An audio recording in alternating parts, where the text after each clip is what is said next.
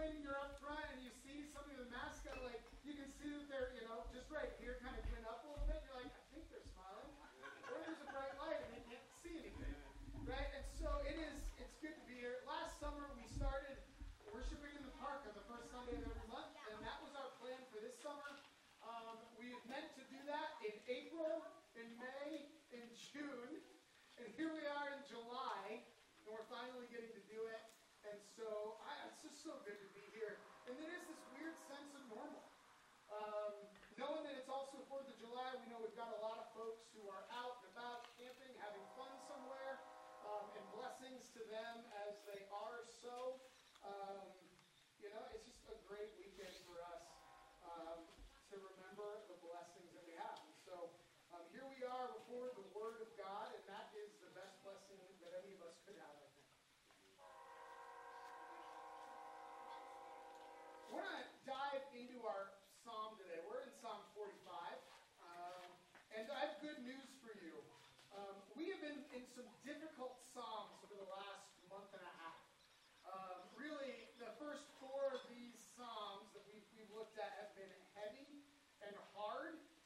Today's and every psalm for the rest of the summer is a different level of light.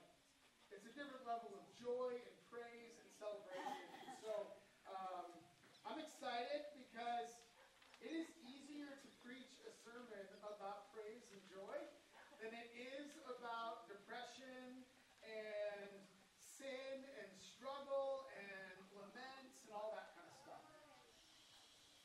Before we read Psalm 45, which is where we're going to be today, I want to make a couple observations just so that we have kind of the right context for what we're about to read.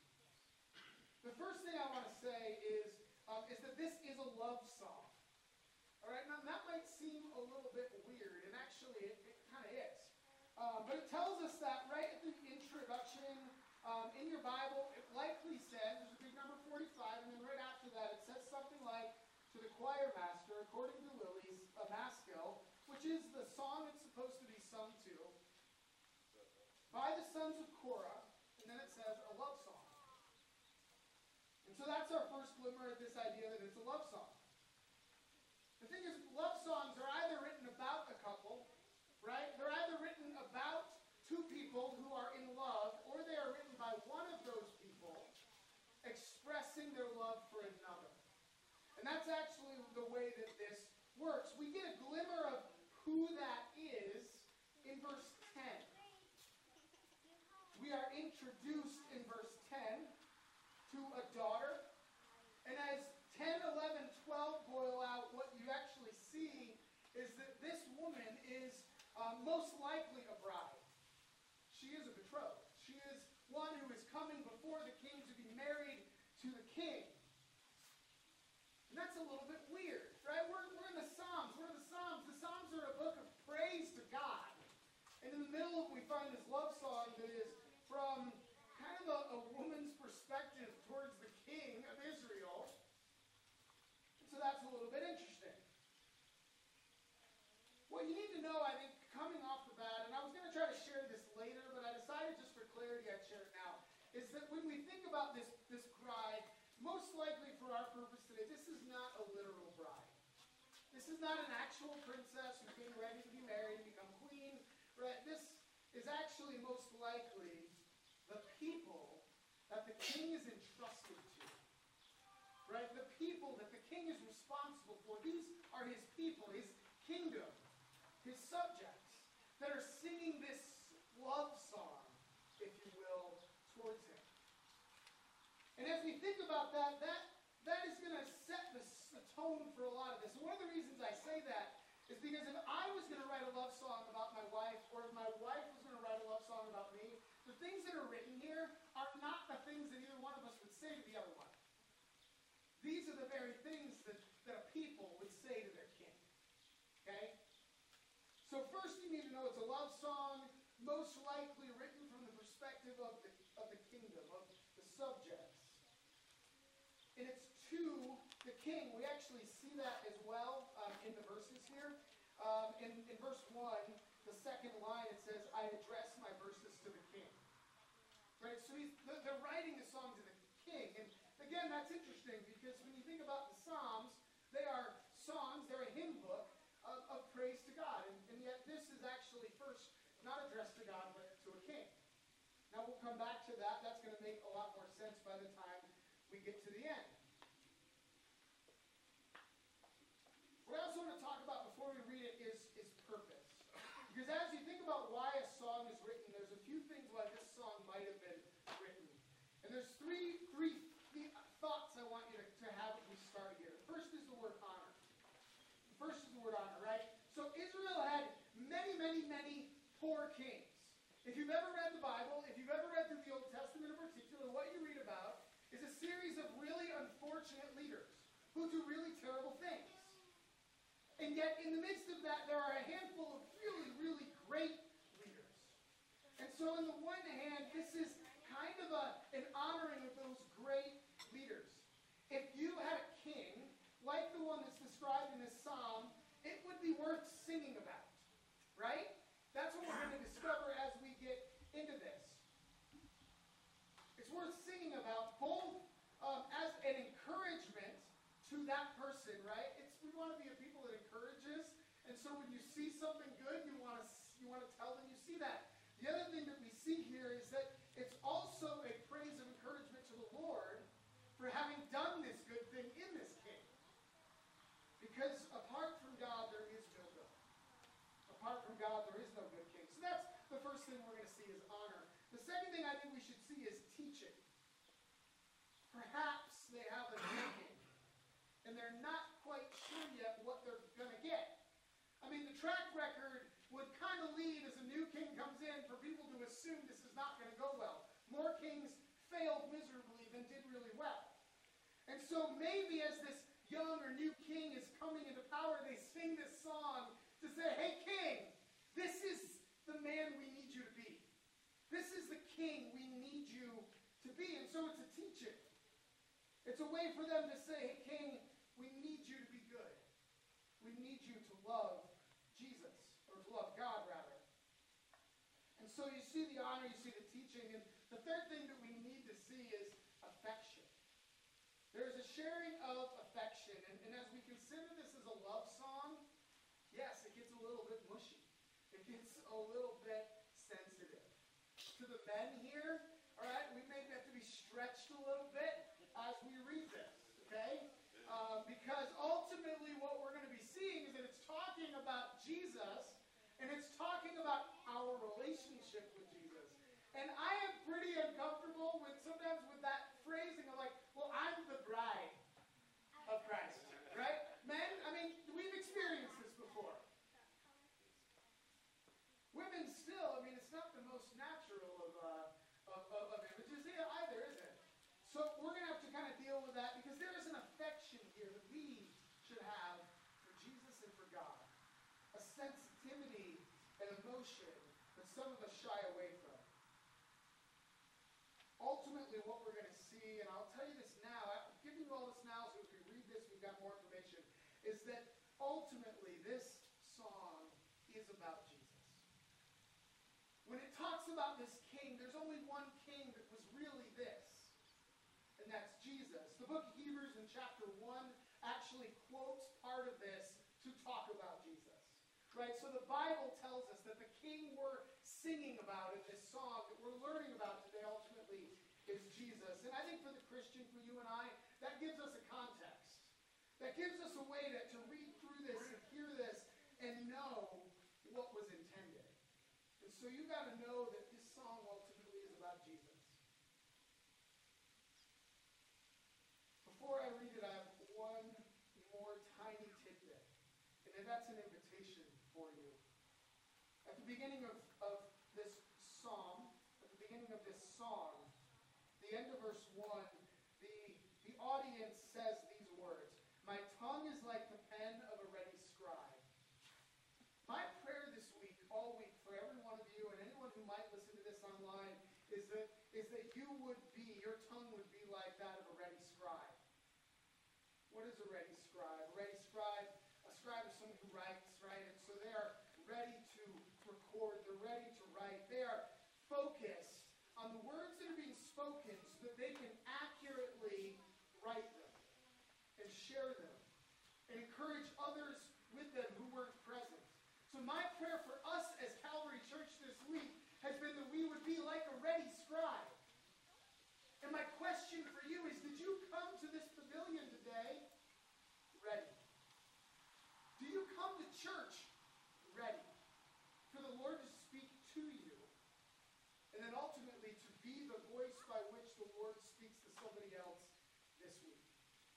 My prayer for all of us is that we are, and that we are ready for that. Let me read Psalm 45 for us. It says, my heart overflows with a pleasing theme. I address my verses to the king. My tongue is like the pen of a ready scribe. You are the most handsome of the sons of men. Grace is poured upon your lips. Therefore God has blessed you forever. Gird your sword on your thigh, O mighty one, in your splendor and majesty. In your majesty ride out victoriously for the cause of truth and meekness and righteousness. Let your right hand teach you awesome deeds. Your arrows are sharp in the heart of the king's enemies. The peoples fall under you. Your throne, O God, is forever and ever. The scepter of your kingdom is a scepter of uprightness. You've loved righteousness and hated wickedness. Therefore God, your God, has anointed you with the oil of gladness beyond your companions. Your robes are all fragrant with myrrh and aloes and cassia. From ivory palaces, stringed instruments make you glad. Daughters of kings are among your ladies of honor, and at your right hand stands the queen in gold of Ophir. Hear, O daughter, and consider and incline your ear. Forget your people in your father's house, and the king will desire your beauty. Since he is your Lord, bow to him. The peoples of Tyre will seek your favor with gifts, the richest of the people. All glorious is the princess in her chamber, with robes interwoven with gold. In many-colored robes she is led to the king, with her virgin companions following behind her. With joy and gladness they are led along as they enter the palace of the king. In place of your fathers shall be your sons, and you will make them princes in all the earth. I will cause your name to be remembered in all generations. Therefore nations will praise you forever and ever. Friends, as I read this, I just, like I said, struck by how the imagery has nothing to do with what a woman would say to a man, right? Writing an affection and love note. This is the church, ultimately speaking to Jesus. Ultimately, this is the church speaking to Jesus. Let us focus a little bit here on the qualities of a good king. And I would say we're going to move through these really fast. All right, we don't have a ton of time here. And the imagery is meant to be known, but it's also not meant to be to become the focus. The focus is on the king. As we go through this, we start at verse 2. It talks about this handsome king. What we know about the first two kings of Israel is that they were, in fact, quite handsome. Saul, the first king, was a tall man who had everything going for him. A type A personality, good looks, good strength. He was a stud, okay? King Saul was a stud. He was attractive. That didn't work out all that well for Israel because all of those great things were not what was most important. The second king, King David, he too was an attractive man. He too was flocked by women who loved him and followed him. He too had issues, but he was an attractive man. The third king, Solomon, also we're pretty sure was attractive. He had 600 concubines and a whole lot of wives. All right? I'm going to make a guess that the guy too was kind of a stud. He was a ladies' man. He got along really well with women. But what the Bible tells us about Jesus is that he was one who was not attractive. In fact, in the book of Isaiah, it actually tells that there is nothing about his physical appearance that would lead men or women to follow him. He was not a stud. He was a man. He was ordinary. He was probably a little rural, like a lot of us, right? And so when it talks about him being handsome, I think there's a clarification that we need to be made, right? Psalms and songs, they take liberty with imagery. And so it's not talking about the king needing to be a physically attractive, handsome man. What it's doing is saying, hey, here is a guy who is, in fact, attractive, but not in physical, but in his heart. And every one of us knows, thankfully, that it's what's on the inside that really makes one attractive to another. The good thing about that is that as we all get older, we all become a little bit less attractive. And so if our hearts aren't handsome or beautiful, then all we really are left at the end is a little bit ugly. But if we are a people who have been made in the image of Christ, and our hearts have been made to reflect His, and we will remain handsome and beautiful forever. And so when we think about this, this is the first image that we need to have, is that He is attractive. Not physically so. And you picture Jesus walking through the countryside, right? You picture him going in, and what happened? People flocked to Him. They came to Him. They sought Him because of what He would teach and say. Church, we too, I would think, should be like this. We too should be a people that are attractive. That when people think of us, they think that's the kind of people I want to be around. Right? This is the King. There's someone that the people want to be around. As we move forward, we continue to read through this list. We'll move through the rest of these a little bit faster. But He has grace on His lips. What does that mean? It means He's kind. Right? It means that the words that come out of His mouth are sweet words. They're not harsh. It means that they're full of forgiveness. They're full of love and compassion. They're full of good things rather than ugly things. Israel had a lot of kings who had a lot of really harsh things on their lips. What they needed was a king with grace on their lips. The next thing we see as we move through this is blessed. At the end of verse 2, it says, therefore God has blessed you forever. Right? The king of Israel should certainly be a person who's living a blessed life, for whom God is blessing. The trouble is, we often conflate blessing with niceties. Right? We often, you see it on Facebook all the time, hashtag blessed, got a new car. Yeah, well, maybe that's a blessing, but maybe that's not. Maybe you're going to wrap that new car around a pole tomorrow, and suddenly your blessing turned into a nightmare for everybody you know. Right? So here's the deal. Blessing is something that comes from God. Blessings are beautiful and wonderful, and they are things that only come from God, I think. Yep. Grace, mercy, love, forgiveness.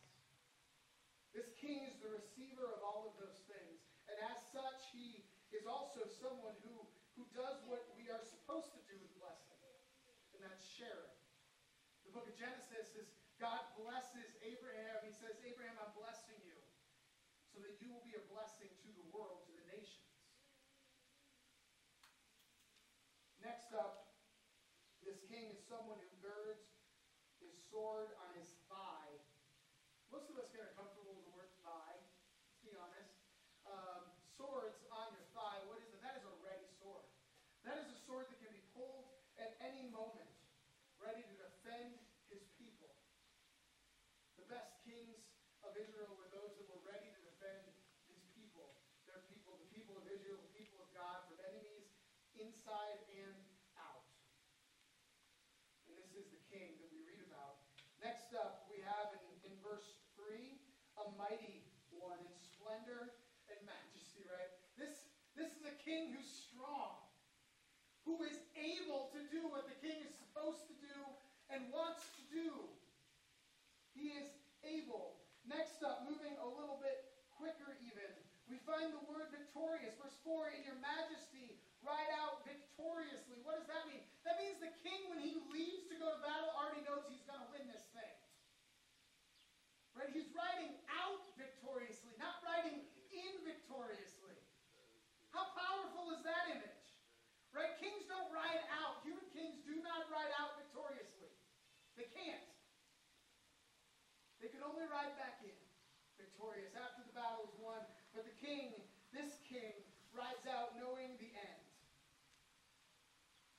The next thing we see is that this king is a fighter.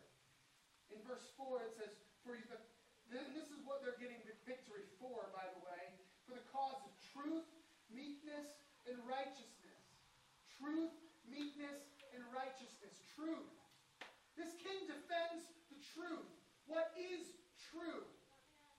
This king also defends meekness. And that's an interesting way to say it. I think the best way to think about that is defends those who are meek.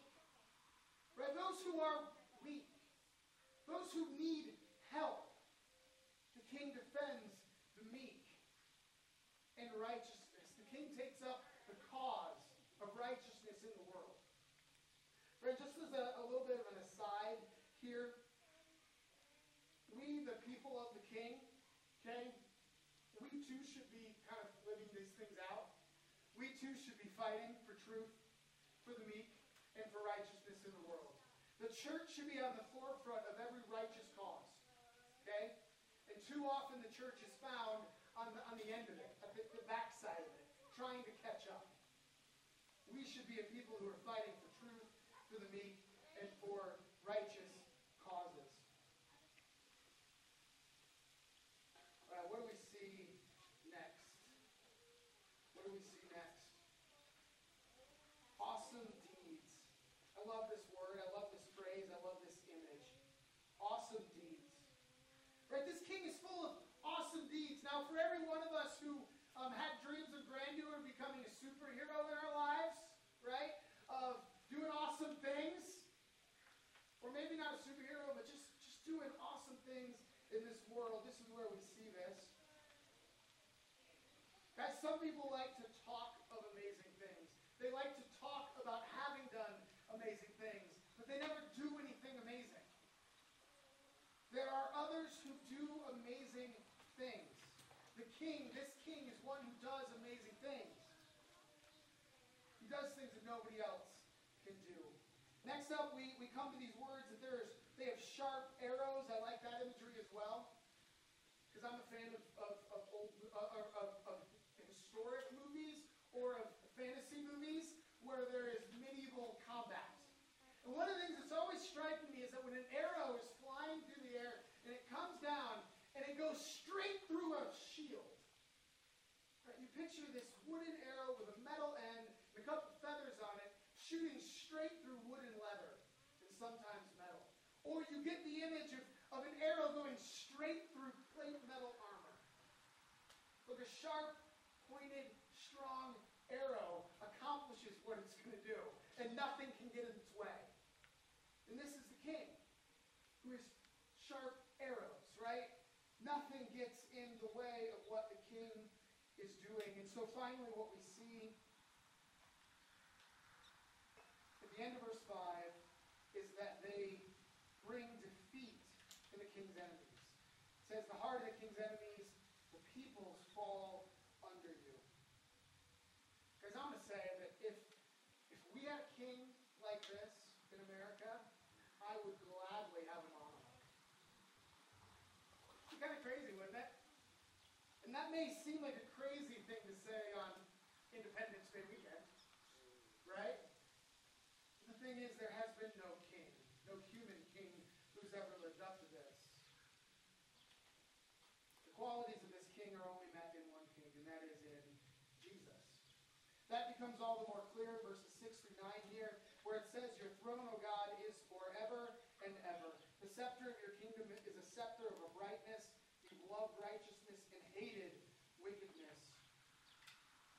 These verses in 6 and 7 are quoted in the book of Hebrews to talk about Jesus, the one true, powerful king. And as we get to them in here, here's what they're doing. They're switching from what we said, that teaching and that honoring, to just praise. Praise to the king who actually is worthy of it. And there is no human king who's ever been worthy of praise. But this king is worthy of praise. But not just the king, but also the God who put that king into place. Right? Whose throne is this that is forever and ever? Who does it say? Your throne, O God. It's God's throne that is forever and ever. The throne this king sits on is God's throne. And as it talks through this, the righteousness, hating wickedness, is therefore God, your God, this is verse 7, has anointed you with the oil of gladness beyond your companions. Your robes are all fragrant with myrrh and aloes and cassia. And it goes God is, who Jesus is. Friends, we need to be people who get more comfortable with some flowery language about Jesus, because that's what Scripture does. And so what we started with was a teaching, the teaching of the characteristics of who this king is. The next thing that we see is the praise of this king, and ultimately praise of God. Because it is only by God's good grace that there is any good in this world. We can look at that in ourselves as well and in the world. Right? When it comes to the Christian, we have been given grace to become something we weren't. Now, when it comes to the world, you often ask the question, well, isn't there good in the world outside of Christ? And you say, well, yes. That too is also from grace, from God, what we often call common grace. A grace that covers over all of the world, that keeps it from being as bad as it could be. That keeps parents loving their kids at least some of the time. That keeps couples together. Right? Any good in this world comes from God. And so when we see good, whether in the church or outside of it, we need to be a people who thank God for it, who praise God for it. So we see the teaching, we see the praise, and then what we see is a spectacle. And this is where we're going to land today. We see a spectacle here. And you and I need to be a little more comfortable with the spectacle. Verse 10. That's in the Bible. It says, "Hear, O daughter, and consider and incline your ear. Forget your people and your father's house, and the king will desire your beauty." Right? It moves into this song about us, ultimately, about the people who are singing to their king. In verse 13, it starts getting a little bit interesting. All glorious is the princess in her chamber, with robes interwoven with gold, and many-colored robes she has led to the king. With her virgin companions following behind her with joy and gladness, they led along as they enter the palace of the king. What we get here is a spectacle of a procession of the people of God being brought before the king, presentable as a bride. In weddings, let's be honest, weddings are a spectacle. Right? That's their whole purpose. Big, fancy weddings is a spectacle. It's meant to get everybody looking and watching and wondering. Right? And that's what we see here in robes of many colors. I love to think about that being a bit of the diversity that we would see in the kingdom of God. The different kinds of people that come before the Lord. People of every tribe, nation, and tongue. And they come before marching and in parade with each other. Friends, there is a spectacle here. And in verse 10, it talks about a daughter. And I want you to know, right now, whether you're a man or a woman, you are a daughter. Okay? Just accept it. You are a daughter as far as this passage goes. And here's what it says. It says, "Hear, O daughter, and consider and incline your ear. Forget your people and your father's house, and the king will desire your beauty." Daughters, all of us, this is an invitation from the king to take our old lives and put them down. Every bit of them. Put them down, put them behind us, and step into the new life.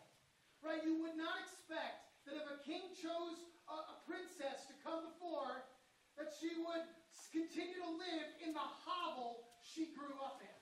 Right? Cinderella does not stay a servant in the castle.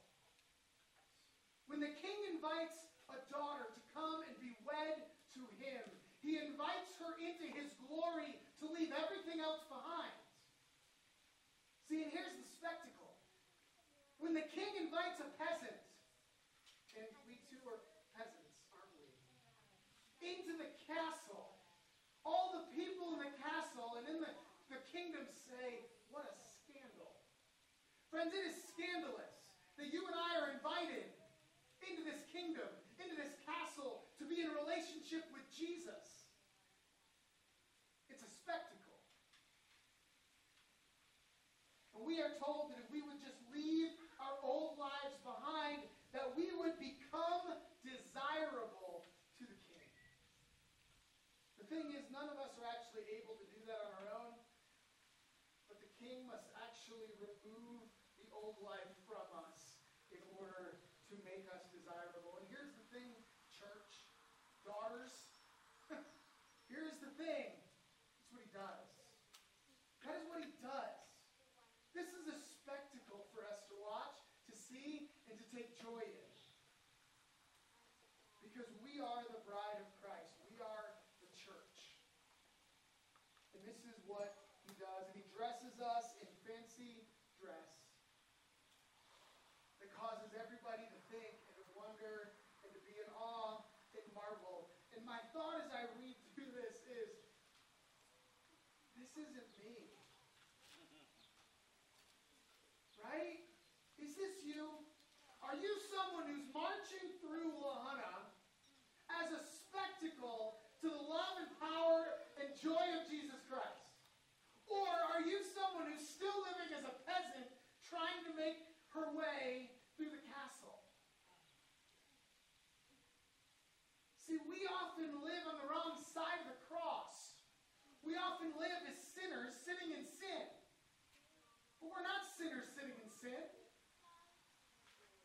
We are kings and queens. We are princesses and princes who have been made to be royal. Here's the proof. You get into Scripture, into the New Testament, and it talks about the reign of Christ. 2 Timothy 2:12, here's what it says. If we endure, we shall also reign with him. Reign is a kingdom word, right? Kings reign. It says that if we endure, we will also reign with him. Revelation 20 verse 4 says, I saw thrones, they sat on them, and judgment was committed to them. Then I saw the souls of those who had been beheaded for their witness to Jesus and for the word of God, who had not worshipped the beast or his image, and had not received his mark on their foreheads or on their hands. And they lived and reigned with Christ for 1,000 years. They lived and reigned with Christ for 1,000 years. You too get to live and reign with Christ. Peasants don't get to reign. Royalty does. If we're going to live on the right side of the cross, then we need to be a people who are living as kings and queens, princes and princesses, with the authority that goes with that. To be a spectacle for the king. To show him off. To make him known. His goodness and his beauty. And when we do that, here's what happens. It actually tells us at the end here, verse 16 and 17. It says, in place of your fathers shall be your sons. You will make them princes in all the earth. Let me just focus on that first and we'll move to verse 17. In place of your fathers shall be your sons. What that means is that we're not looking back, we're looking forward. What that means is we're no longer focused on what has been, but on what God is doing. And what he promises is that there will be sons. Sons carry the family name forward. One of the most powerful moments in the movie Lord of the Rings, in the second one, is the moment. And yes, I'm making Lord of the Rings reference 20 years too late, okay? I get it. There's a king and he loses his son. His name is Theoden, if you remember the movies at all. He loses his son, and as they're burying him, he says, long have we buried my ancestors in the halls, and this is now where I bury my son. It's the most depressing moment of the entire movie, because it's the moment he realizes his line is done. There's no future for his kingdom. When there is a new king, it will not be his son. It will not be his family, but it will be somebody else. What God has promised us, is we are his bride, and we live the way that he's called us to live, is that the son's name will continue forever. Here's what it says. I will cause your name to be remembered. Your name is the king's name. To be remembered in all generations. Therefore nations will praise you forever and ever. Friends, we need to be a people who are living in such a way that Jesus' name is forever and ever. Now we know his name's going to be forever and ever. Right? That's a promise that's made. But the question is are we a part of that? Or are we still living as peasants in the king's household? My prayer for us is that we would be a who are already scribed to hear and then carry this message out from this place. Because we live in a community that is desperate for truth, that is full of meek people, that is failing in righteousness, and needs a king and his family to come and fight the already victorious fight of that kingdom, right? My prayer for us is that would be us this week and every week moving forward. Would you pray with me? God, I just thank you for your word. I thank you for the encouragement here, Lord. We come before you, honoring you and glorifying you, I pray. Lord, I know that we do not do this perfectly, and there's a lot of times when we are just clumsily struggling through life when what you have offered to us is something so much more. God, as we come into the time of communion today, I pray that the Holy Spirit would speak to each one of us, would convict us. I pray that the Spirit would reach in and say, yes, this is where you need to grow, and this is where you need to grow. This is where you will find me in your life, and this is what you will get rid of in your life to do this well. God, I pray that communion for us today would be fresh as we consider our sin, confess it before you, lay it down, and take up the new life that you've given to us. God, I thank you so much for a joy-filled song, or one that calls us beyond what we've been to the new creatures that you've made us to be. God, I thank you and we praise you. We come before you and give you all the glory. Amen.